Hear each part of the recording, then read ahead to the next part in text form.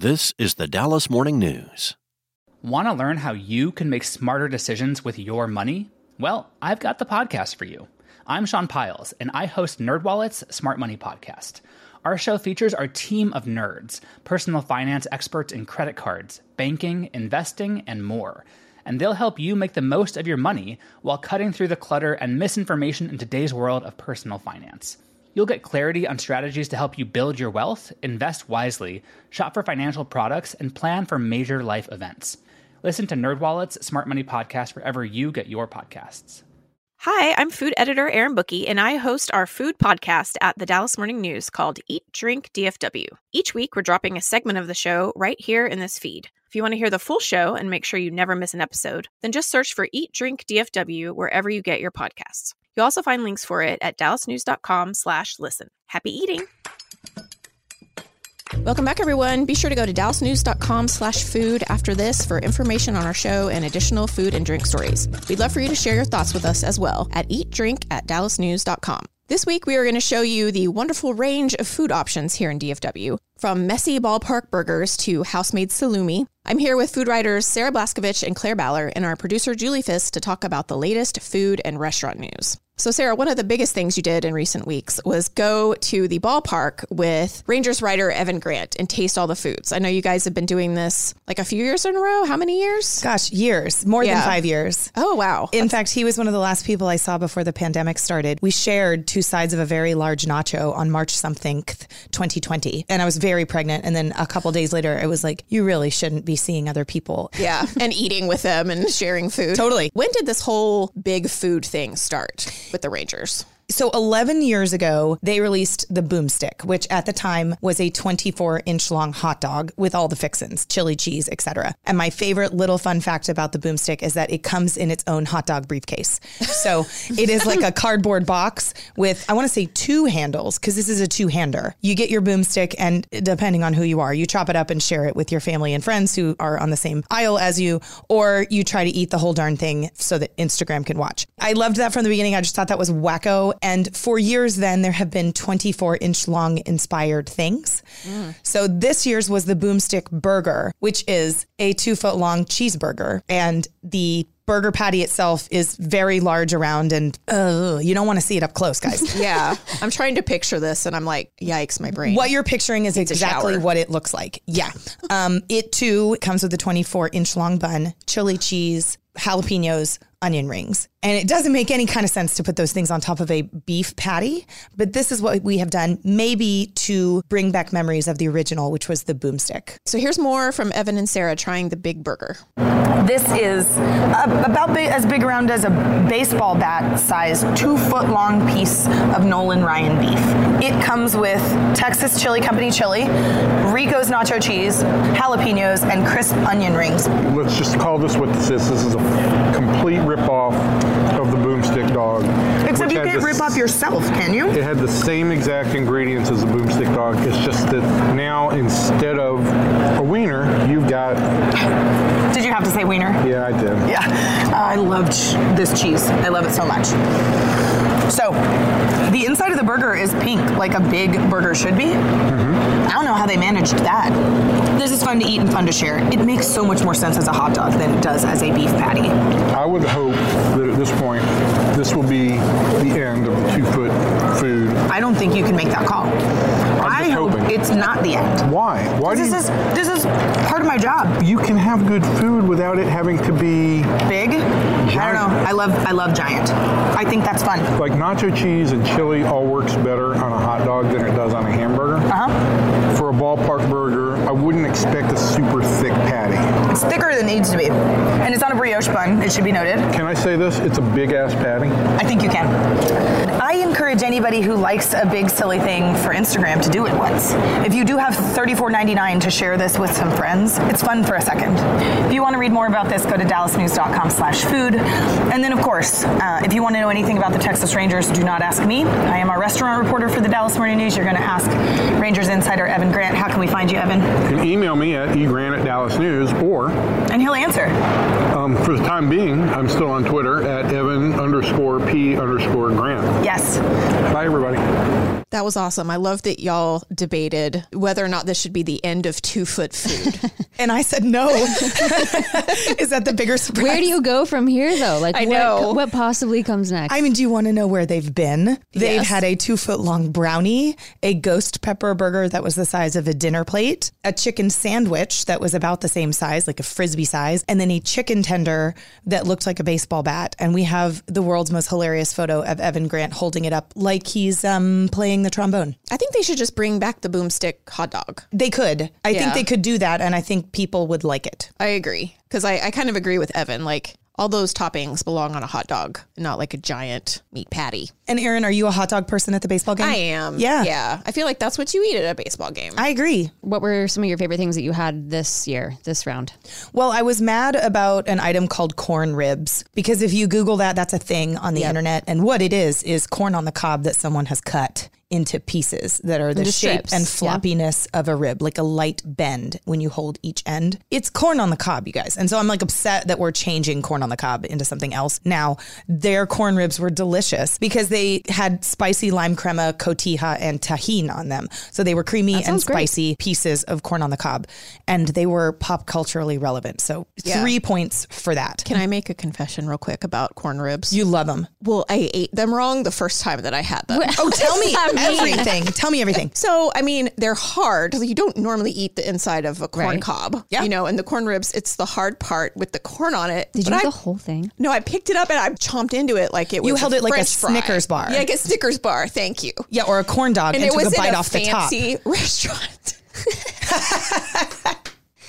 I will say the right way to eat a corn rib, quote unquote, Yeah. feels really ridiculous. Well, so 'cause you even have if you to were hold doing it. it right, and I got all kinds of stuff in my teeth, but I thought they tasted delicious. The other good Rangers item is that Hurtado Barbecue has a permanent stand inside the ballpark, and they were making some gorgeous beef ribs. I'm talking a hunk of 1.5 to 2 pounds of beef on the bone, tons and tons of pepper bark on the outside. It was just delicious. And then they make these birria tacos with their barbecue inside that are gorgeous and so not like ballpark food, in my opinion. You know, that's like a really smart, thoughtful taco with meat that cooked for gosh knows how many hours. There's guacamole in there. There's this oozy, yummy cheese. And so if anybody wants really good food that's not these like oversized, expensive things, head to Hurtado, where you can just get some fairly simple but delicious barbecue. One of the biggest issues with barbecue is that they always run out. Like, do you think they ever run out of those ribs? I do think they are going to run out of the ribs. And in fact, Evan Grant made such a big deal out of these beef ribs. And then I wrote a story about it. He told Brandon Hurtado of Hurtado Barbecue that day on the tasting, he's like, you got to be careful. We just told all the Rangers people that we really love your food. And I want to say he has 45 or 50 beef ribs a day. Now, they're $45 each and they feed several people.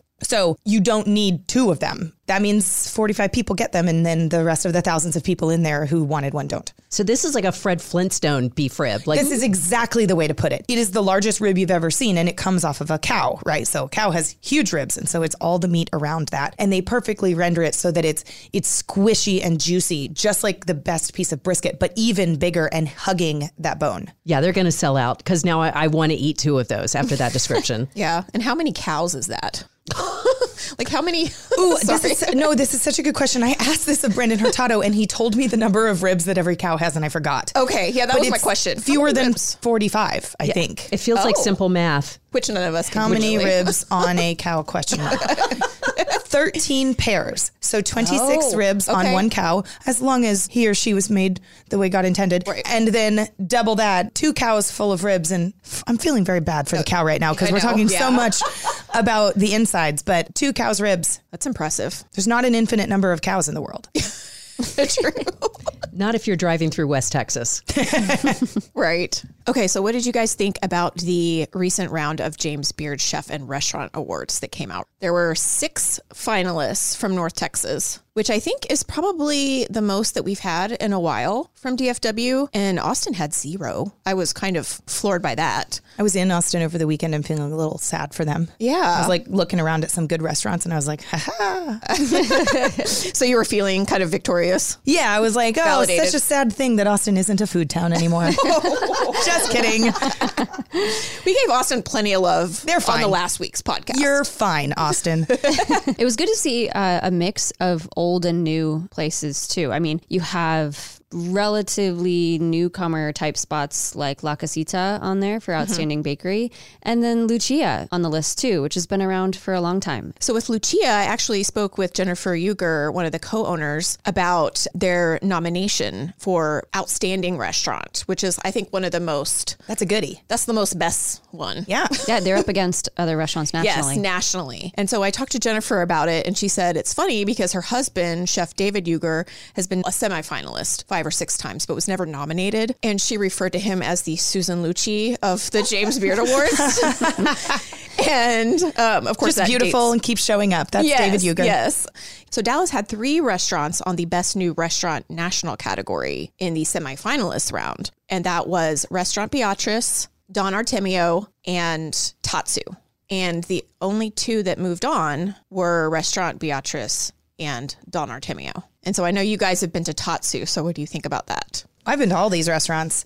I think they're all wonderful. And the fact that Dallas was recognized 3 times at the beginning for having great new restaurants, I think really helps define what we do here, which is we do new restaurants really well. Right. Then we need to see how long those restaurants are going to last. And we don't always do that as well. So I think just a symbol of all those 3 restaurants being on the original list makes sense. Dwindling it down to 2 was fine. However, of those 3 restaurants, the best one hands down is Tatsu. Right. So it was odd to see that one fall off the list. But I don't know deeply how all of these restaurants are picked. And when I look at our readership, I'm pleased to say that a lot of people who read our stories don't know what these are. You know, they're folks who like their neighborhood restaurant, willing to talk about fancy food or award-winning food. But I explain what the James Beard Awards are to all kinds of people. And so I think we should always remember that, like, it is nice when places are named. And in the circle of food people, this is a big deal. Just outside of that circle and all throughout the rest of that giant world, you got people who eat at the Tex-Mex place around the corner because the prices are good and they like their server. Foodies will look at this list and remember that they must go to these places if they haven't been, and everybody else just kind of goes, okay, good for them. That's neat. That's so true. I mean, most people I talk to outside of food media or the restaurant world have no idea what the James Beard Awards are. Do you think it's beneficial for like tourism that these restaurants might bring more people into town? Yes. Great point. There's nothing wrong at all with winning these. I just think we need to remember that there's a little bit of life outside of them. Yeah. And so it's not surprising, I think, to not see Tatsu for exactly kind of what you're getting. I mean, on that list, I mean, that's the hardest restaurant to get into out of all the ones that we have here in Dallas. There are 10 seats. I mean, reservations fill up in a matter of minutes. Julie, you tried to get a reservation. Oh, for a while. We celebrated a big birthday for my husband there back in the fall.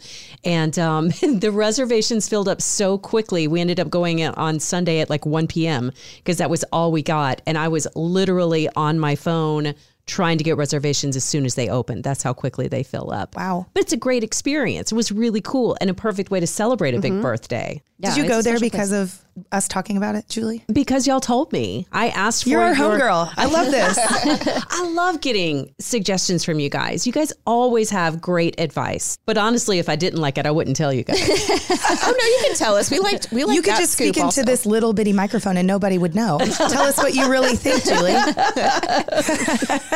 I do love this new podcast. It's these 2 ladies that just hate on everything. And I think it's called I've Had It. And they just rant. You would love it, Julie. I would love it. You would absolutely love it. I thought of you when Julie, are you on What's it? their approximate age? They're probably 50s. Perfect. I've got to listen to this. Yes. That's my husband's been making fun of me because my favorite thing to do right now is to read negative VRBO reviews. They're fantastic. Because you had a negative VRBO experience, Yes. right? So now you're part of a fraternity of haters. Yes. Yeah. It's like, I don't really want to go in the negative direction on things. Like, you know, we're very supportive of places and positive, but it is funny to hear like a total rant. Oh, yeah. Because there are some things I could go off about, like corn ribs. They need to come with a warning. Or just a set of small instructions. Yes. If only somebody had been filming when you did that. All right. Thanks, everyone. Stick around as we share our love for local bars, the Dallasite and the Stoneleigh Pete. That's right after this. Eat, Drink, DFW from the Dallas Morning News is made possible by Central Market.